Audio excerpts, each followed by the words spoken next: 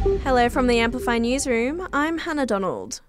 Federal police have blocked 84 kilos of ketamine from hitting Aussie streets after it was allegedly found concealed in vans being shipped into Melbourne. The sedative, known to be used as a date rape drug, was imported from France and had a street value of $3.3 million. AFP Acting Assistant Commissioner Kate Ferry says it's a major win in the fight against the international drug trade. The AFP has charged 2 men over their alleged involvement in a transnational crime syndicate that imported 84 kilograms of ketamine into Australia, concealed within 2 vehicles.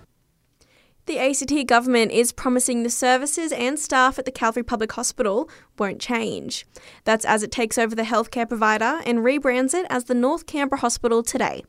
The government says the change will allow for resources and workloads within the hospitals to be more evenly distributed.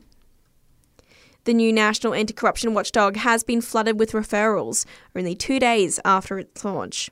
Since Saturday, more than 40 referrals have been made online. NACC Commissioner Paul Brereton says it's an historic moment for Australia.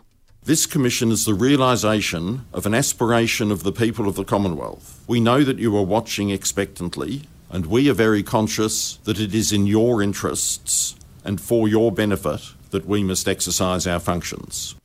A 15-year-old has been charged after an alleged assault that left a 14-year-old needing reconstructive surgery on Friday afternoon at the Canberra Centre. Police are calling for witnesses to the incident to get in touch. If you're looking for a prehistoric adventure for the kids these school holidays, head down to the Australian National Botanic Gardens.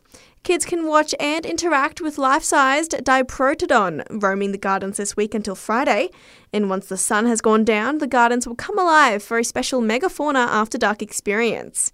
You can check out their website for more info. And Hollywood superstar Tom Cruise will spend his 61st birthday in Sydney today.